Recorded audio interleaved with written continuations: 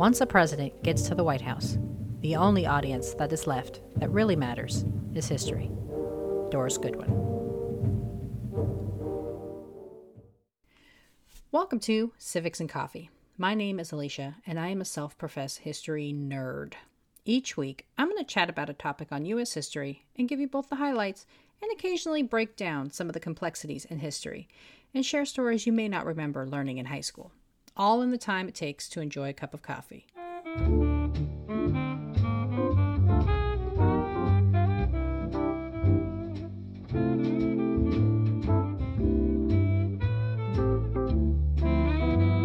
Hey everyone, welcome back. The President's House, Executive Mansion, Presidential Palace, the People's House. The White House has been known by many names and is an iconic piece of American history. The residence and workplace of the highest executive in the United States, the White House is a functional historical monument upon which many books have been written. Some of the history of the White House does not match the ideals for which it stands for, including its construction and who worked within the walls. So this week, I'm going to talk about the White House, its creation, its history, and a bit about some of the individuals who walked its corridors. Grab your cup of coffee, peeps. Let's do this. As the Constitution made its way through the ratification process and it became evident the Articles of Confederation would be dissolved and a new government would be installed, the Federalists were excited. All of their hard work and position papers and arm wrangling succeeded, and they would now get a chance at implementing a republic. There was just one small problem. Where was this new seat of government going to live? At the outset, New York acted as the temporary federal capital. The Constitution provided Congress with the authority to create a new district outside of current states that would serve as the nation's capital. Two places were in the running: a plot along the Potomac River near Virginia and a parcel along the Susquehanna River near Columbia, Pennsylvania. The House initially passed a bill in favor of the Pennsylvania location. However, the Senate liked a completely different section of the state, and the two sides could not agree, and the bill died. Fast forward to the summer of 1790, when Alexander Hamilton was pressing for his National Debt Assumption Initiative to get passed in Congress. Highly unpopular with substantial opposition, Hamilton knew he had to find a way to leverage support. The answer came in the form of a compromise, where James Madison would agree to support the legislation if Hamilton could get Northern representatives to agree to a Southern federal capital.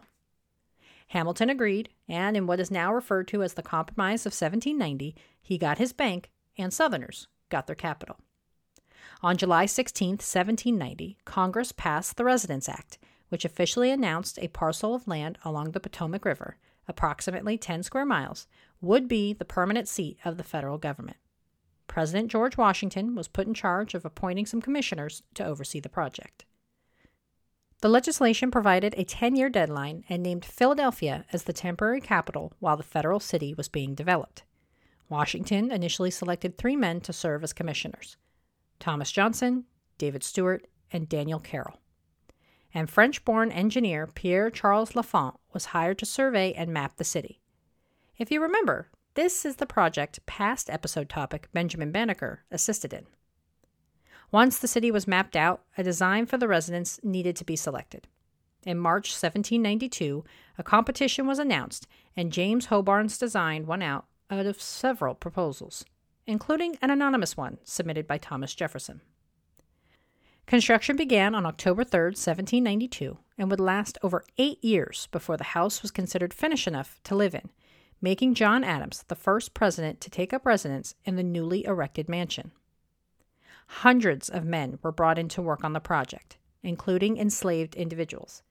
Quickly facing a labor shortage and unable to provide a decent wage, the commissioners realized they could both save money on labor costs and find a large workforce by negotiating with local slave owners. Enslaved individuals were brought in to do almost every task associated with the construction project, from clearing the land to making the bricks. Unfortunately, records for the enslaved workers are minimal at best and are therefore hard to track and provide much detail on. But historians have been able to tease out a few pieces of information that gives us a glimpse into the lives of those who worked tirelessly and without recognition on the developing federal city. Most enslaved individuals were hired out by local landowners throughout the outlying area, and it was the, quote, owners who collected the wages paid on their behalf. So while the government did not directly hire enslaved people, they willingly and knowingly paid men who leased out their bondsmen for the project. Many commissioners subcontracted their own enslaved labor, including one named Gustavus Scott, who sent his 2 bondsmen, Bob and Kit, to work on construction, only to pocket the payment for himself. Leasing out enslaved men was a normal practice for those who dealt in human property, so it's not unusual that the owners would be the ones collecting the wages. Most agreements stated the owner was responsible for clothing and some medical care in exchange for the wages earned by their bondsmen. The commissioner, or the overseer of the project, would provide housing, meals, and some medical care. One benefit to working on the federal property was the ability to get inoculated from smallpox. The cost, 17 shillings and 6 pence, was typically docked from the wages. Due to the recovery time from the procedure, commissioners agreed to not reduce the pay of anyone for missing work as a result of the inoculation.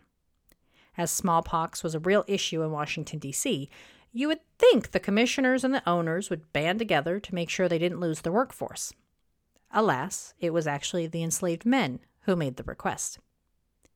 Eventually, the commissioners learned how valuable it was to have a vaccinated workforce, and in a 1796 call for workers, a newspaper offered $60 a year, a place for the person to sleep, rations, and sick leave without docked pay. No complete list exists of all the labor used in the construction of federal property.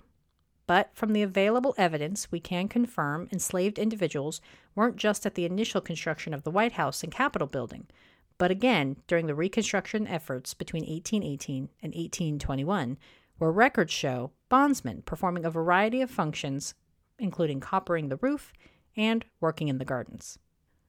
While bondsmen and women continued to be a presence inside the White House as a part of a president's household staff, enslaved labor as a whole began to drop off in Washington, D.C. in the 1820s after the initial rebuild of the mansion. D.C. was becoming more industrial, and as a result, it was less cost-effective to own people. Instead of providing freedom, many owners sold their bondsmen to the South to work on plantations. Good old Thomas Jefferson gets the distinction of being the first sitting president to bring enslaved individuals into the White House as part of his staff. He was cautious in who he brought up from Monticello, aware of the risk of having bondsmen and women in a city with a free black population. One of these members was Frances Fanny Herne.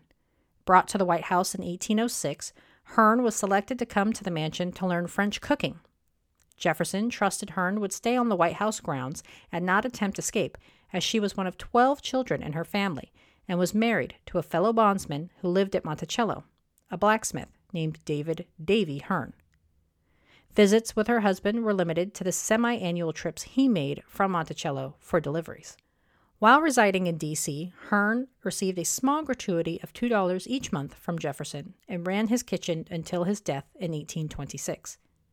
Outside of her duties to Jefferson, historians have been able to confirm she had 8 children, with 5 dying at young ages. And records indicate she was sold after Jefferson passed away, so the remaining chapters of her life will remain unknown. Jefferson wasn't the only president to bring bondsmen into the White House. Several founding-era presidents did the same, as many of them were from the South and saw nothing wrong in the practice. Zachary Taylor, who served as president for a brief period from 1849 to 1850, is the last sitting president to house enslaved individuals in the White House. The mansion has gone through several renovation and restoration projects over the years, the first of which occurred in 1814 as a result of the fire set by British troops.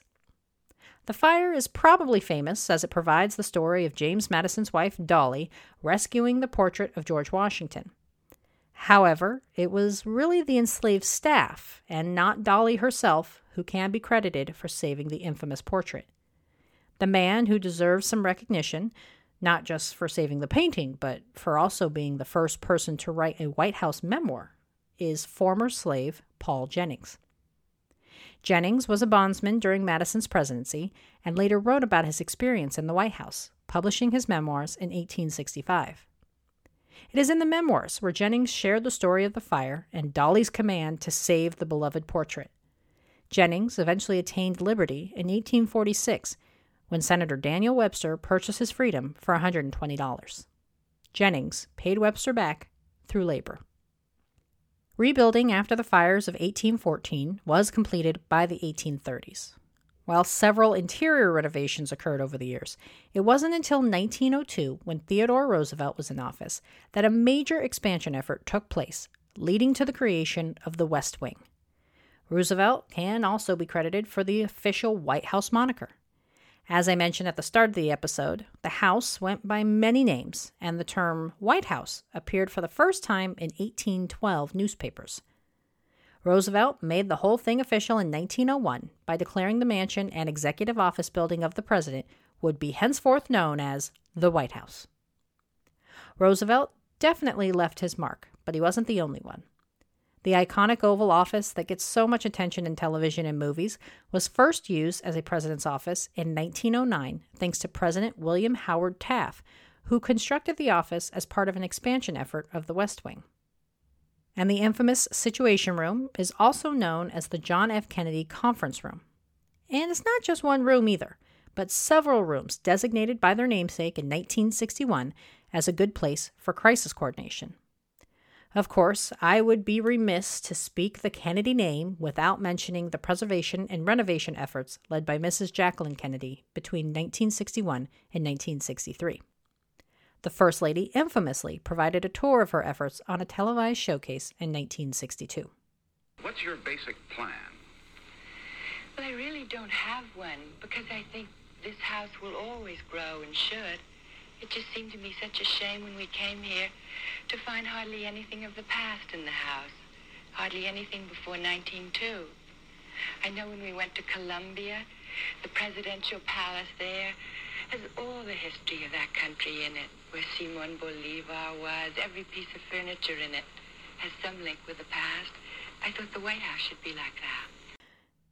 In 2021, the White House stands at 55,000 square feet with 132 rooms.